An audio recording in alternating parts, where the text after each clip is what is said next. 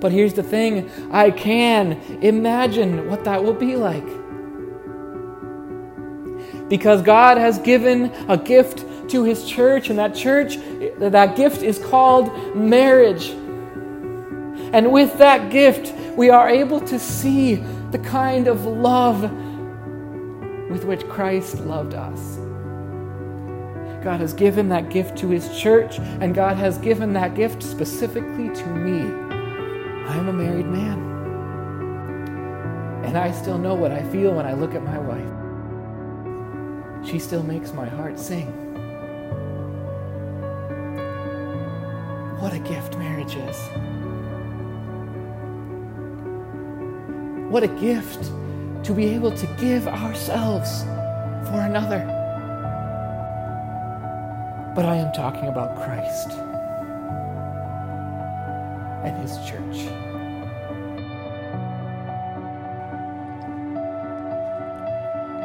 The sermon that you're about to hear is from Pastor Paul Borman at Hope Lutheran Church, located in Tigard, Oregon. For more information and for more content, go to hopeintigard.com.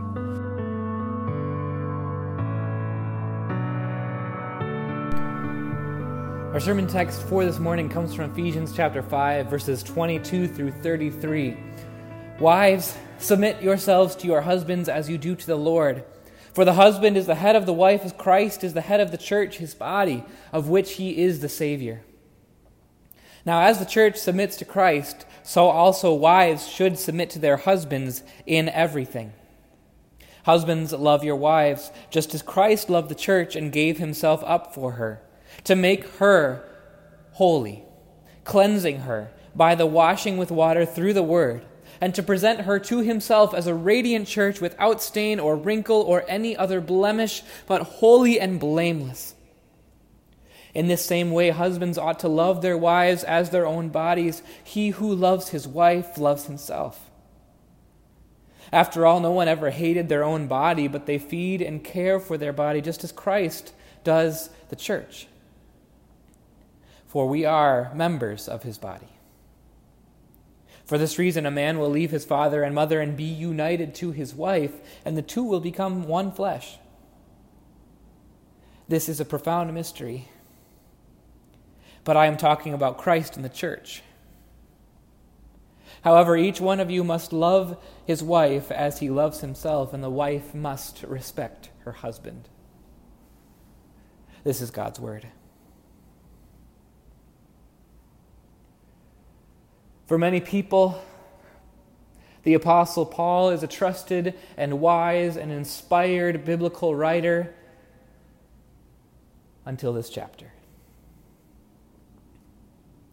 He's trustworthy, he's faithful, he's useful, he's insightful, he's profound until he starts talking about marriage. For many people, this is where Paul goes off the rails. The teaching is clear, right? The teaching is clear that husbands and wives should have an interdependent and complementary relationship with one another. The teaching is clear for Ephesian wives to submit to their husbands and respect them in everything. And the teaching is clear for Ephesian husbands to give themselves for their wives in everything, just like Christ gave Himself for the church. The teaching is clear. The teaching is often shocking. When a couple wants to get married inside a church, often what will happen is the pastor will take them through something called premarital counseling.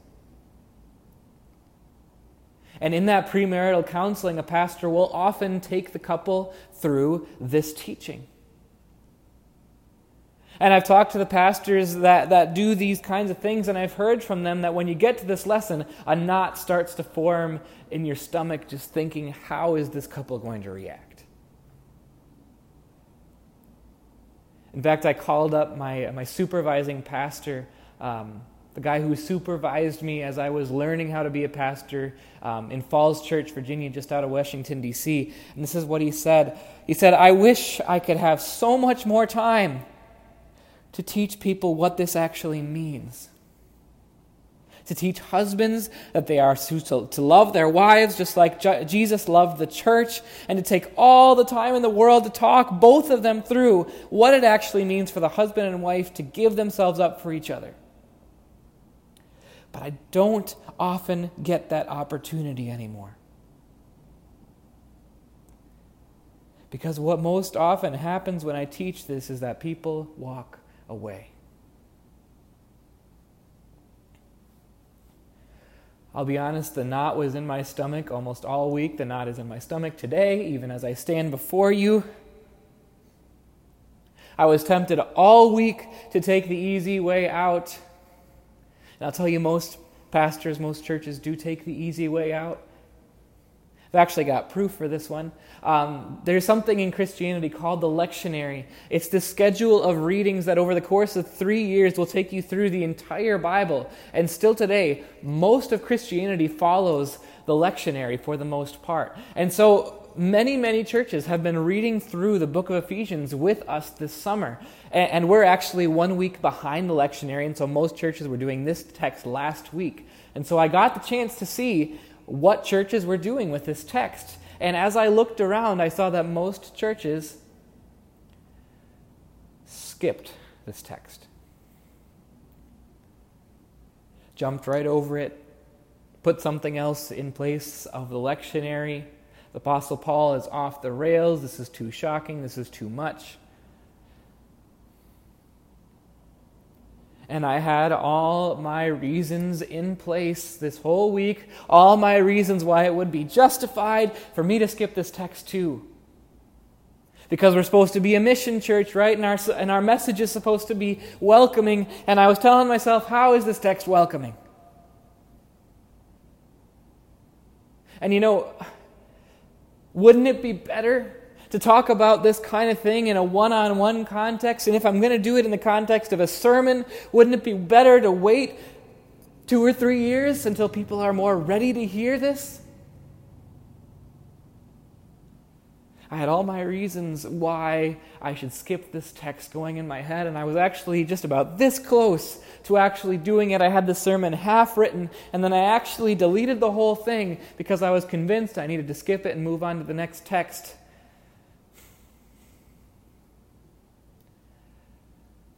Kept asking myself, why is this text so intimidating to preach on?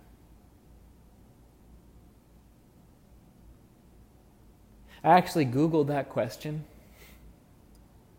And I asked my older brothers about that question, why is this text so intimidating to preach on?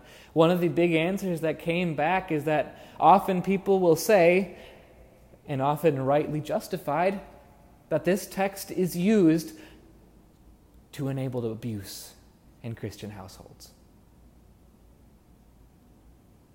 Christian husbands will say, you're supposed to submit to me in everything, so you better do what I say.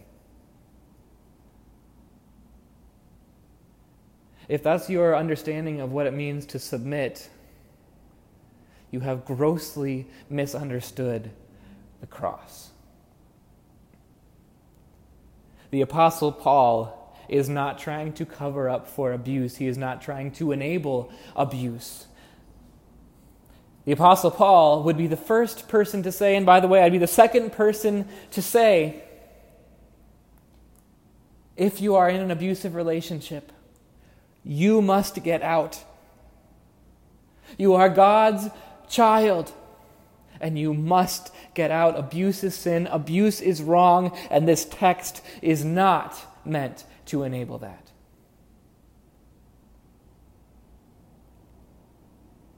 A second reason why this text feels so intimidating to preach on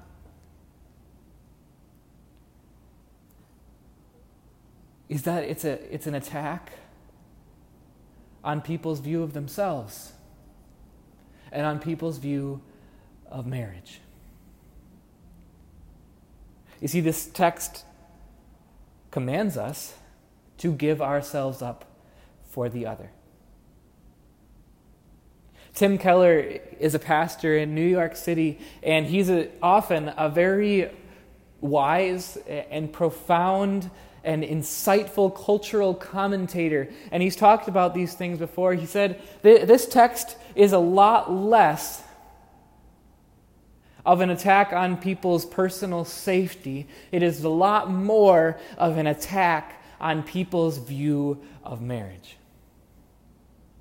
You can see how this is true, right? It's usually not a thought that we have in the forefront of our minds going into marriage, that marriage is going to make me happier, but it is an underlying current for people's understanding of marriage.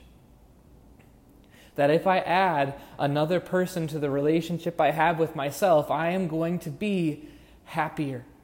And it is going to be easier for me to pursue my desires and ambitions and my own personal happiness. I want the house, I want the kids, I want all the stuff, and marriage makes that easier.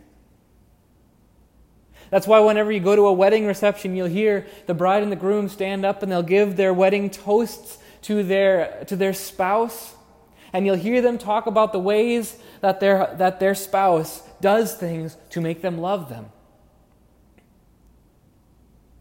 It's about personal edification. It's about personal flourishing. And this text is an absolute threat to that view of marriage.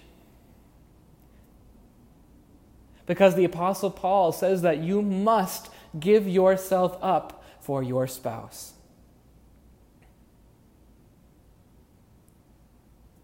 You must give yourself up for your spouse just like Christ gave himself up for the church. How did Christ give himself up for the church? He died for her. I had a seminary professor who talked about it this way, and it's kind of stuck with me. I like the way that he talked about it. He talked about marriage, that you can look at it like a competition, where in a Christian marriage, both spouses are in a competition with each other to see who can give themselves up, who can make a sacrifice for the other faster. And I'll ask you to think about this for yourselves. Who wants a marriage like that? Be honest with yourself. Do you want a marriage like that? Where you are giving of yourself every single time. Where you are making the sacrifice every single time. Where you are giving of your life completely without any expectation of receiving anything in return. Because that's what the Apostle Paul says marriage is. It's a sacrifice. Who wants a marriage like that? Maybe no one. Only Christ. I'll give you kind of a real-world illustration of that fact. I have this friend that I made. He was probably one of the first friends that I made since coming to Oregon. We've spent a lot of time together. I've served him with the Word of God, and probably about a month and a half ago, I got this text from him one morning, and the text told me that he had woken up and found divorce papers on the table downstairs. And the stated reason for the divorce is that his wife wanted to be a part of the destabilization of the oppression of marriage. And when I heard that news, I was absolutely rocked to the core.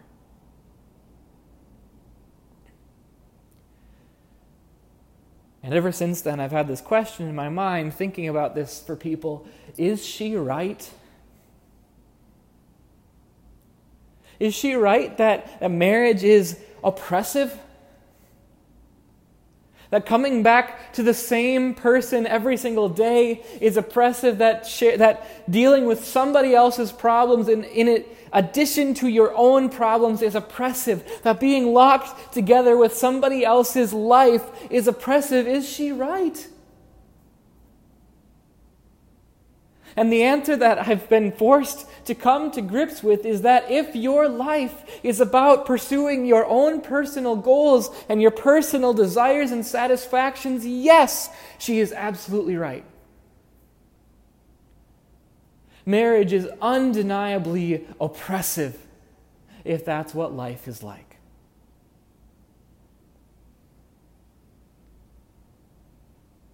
And so we need a new meaning for marriage. That's what this text gives us. Have you noticed this? That this text is at the same time all about marriage and also not at all about marriage. It talks about marriage, it talks about husbands and wives, but it also tells us that this is not at all about marriage. This is about Christ and the church. This is about you and God. This is about the connection between the church and Christ, because nothing is disconnected from Christ, including marriage. Paul knew the gospel. You know the gospel, I know the gospel. We know this about Christ, that he did something for us. And what he did is he submitted. I use that word that is the word that makes us chafe in this text. Christ submitted. He submitted to his Father. He submitted to his Father's will. And get this, he submitted to our salvation. He submitted to being under our sins, to carrying our sins, to carrying our rebelliousness to the cross. Christ submitted to that punishment. He submitted to that injustice for our sake. And you know why he did it. This text spells it out so beautifully for us. Why did Christ submit?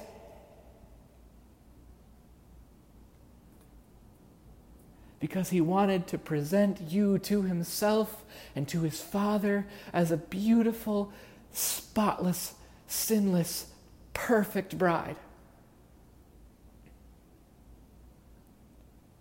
No wrinkles, no shames, no blemishes, just perfection. Christ submitted himself to our sins to make us his church, his bride in heaven.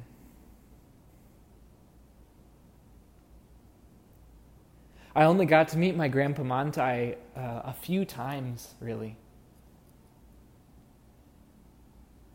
He and his wife cared for a farm in upstate New York. It was a dairy farm, and so he and his wife were not able to get off the farm for more than a few days at a time.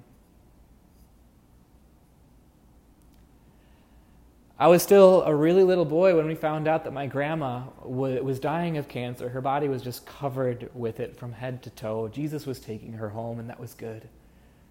So my family flew out to the East Coast to be with our family and to be there for the funeral. And one of the beautiful stories that was passed around in our family was that my Grandpa Montai, the day before my grandma died, was heard telling her that she was still as beautiful to him on that day as she was on the day that they were married. After decades of working the farm, after old age had put a painful hump in her back, after raising and caring for 5 kids, he couldn't see her any other way besides being a beautiful bride. Just like Christ sees you. Just like Christ loves you. Let's be clear about this. Paul is not going off the rails here. What he's doing is he's giving us a reminder that marriage is nothing more and nothing less than a foggy picture of the love that Christ gives to us. And it is a picture of how Christ gave himself up for us. In marriage, we get to live like Christ lived for us. I want to be clear about this now, that this text does not mean that every Christian needs to be married. Of course, that's not true. Paul wasn't married. Jesus wasn't married. And the church has always respected and honored single, celibate people, and this church will do the same. What this text does mean, though, is that there are encouragements for husbands and wives. Husbands, Christian husbands, give yourselves up for your wives. They're more important than you. They're worth it.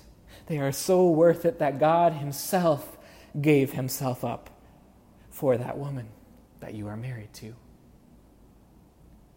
You give yourself up for her in everything. Christian wives,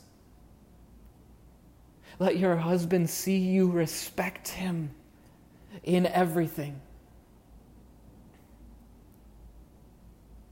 And to you who are single, whether you are a widow or a widower or a Christian divorcee, remember that Christian marriage is not the ultimate reality of relationship in Christ.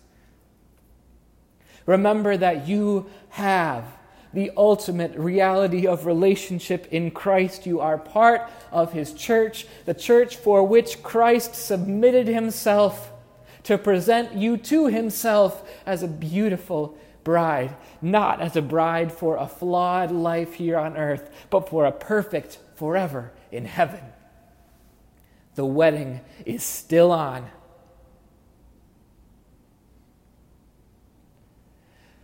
I want to leave you with this image this morning of marriage.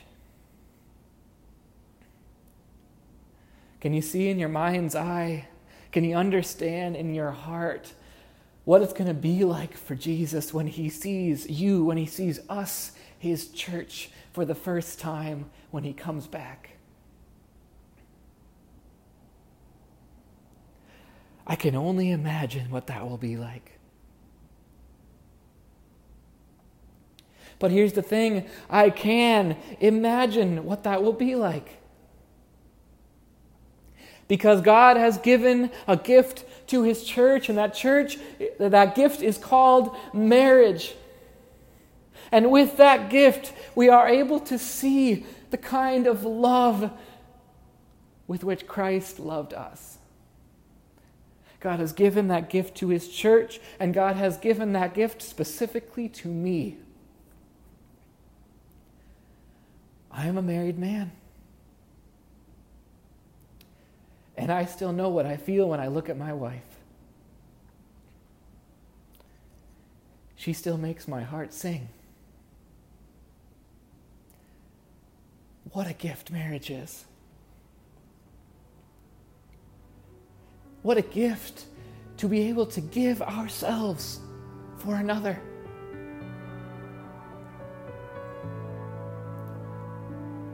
But I am talking about Christ and his church.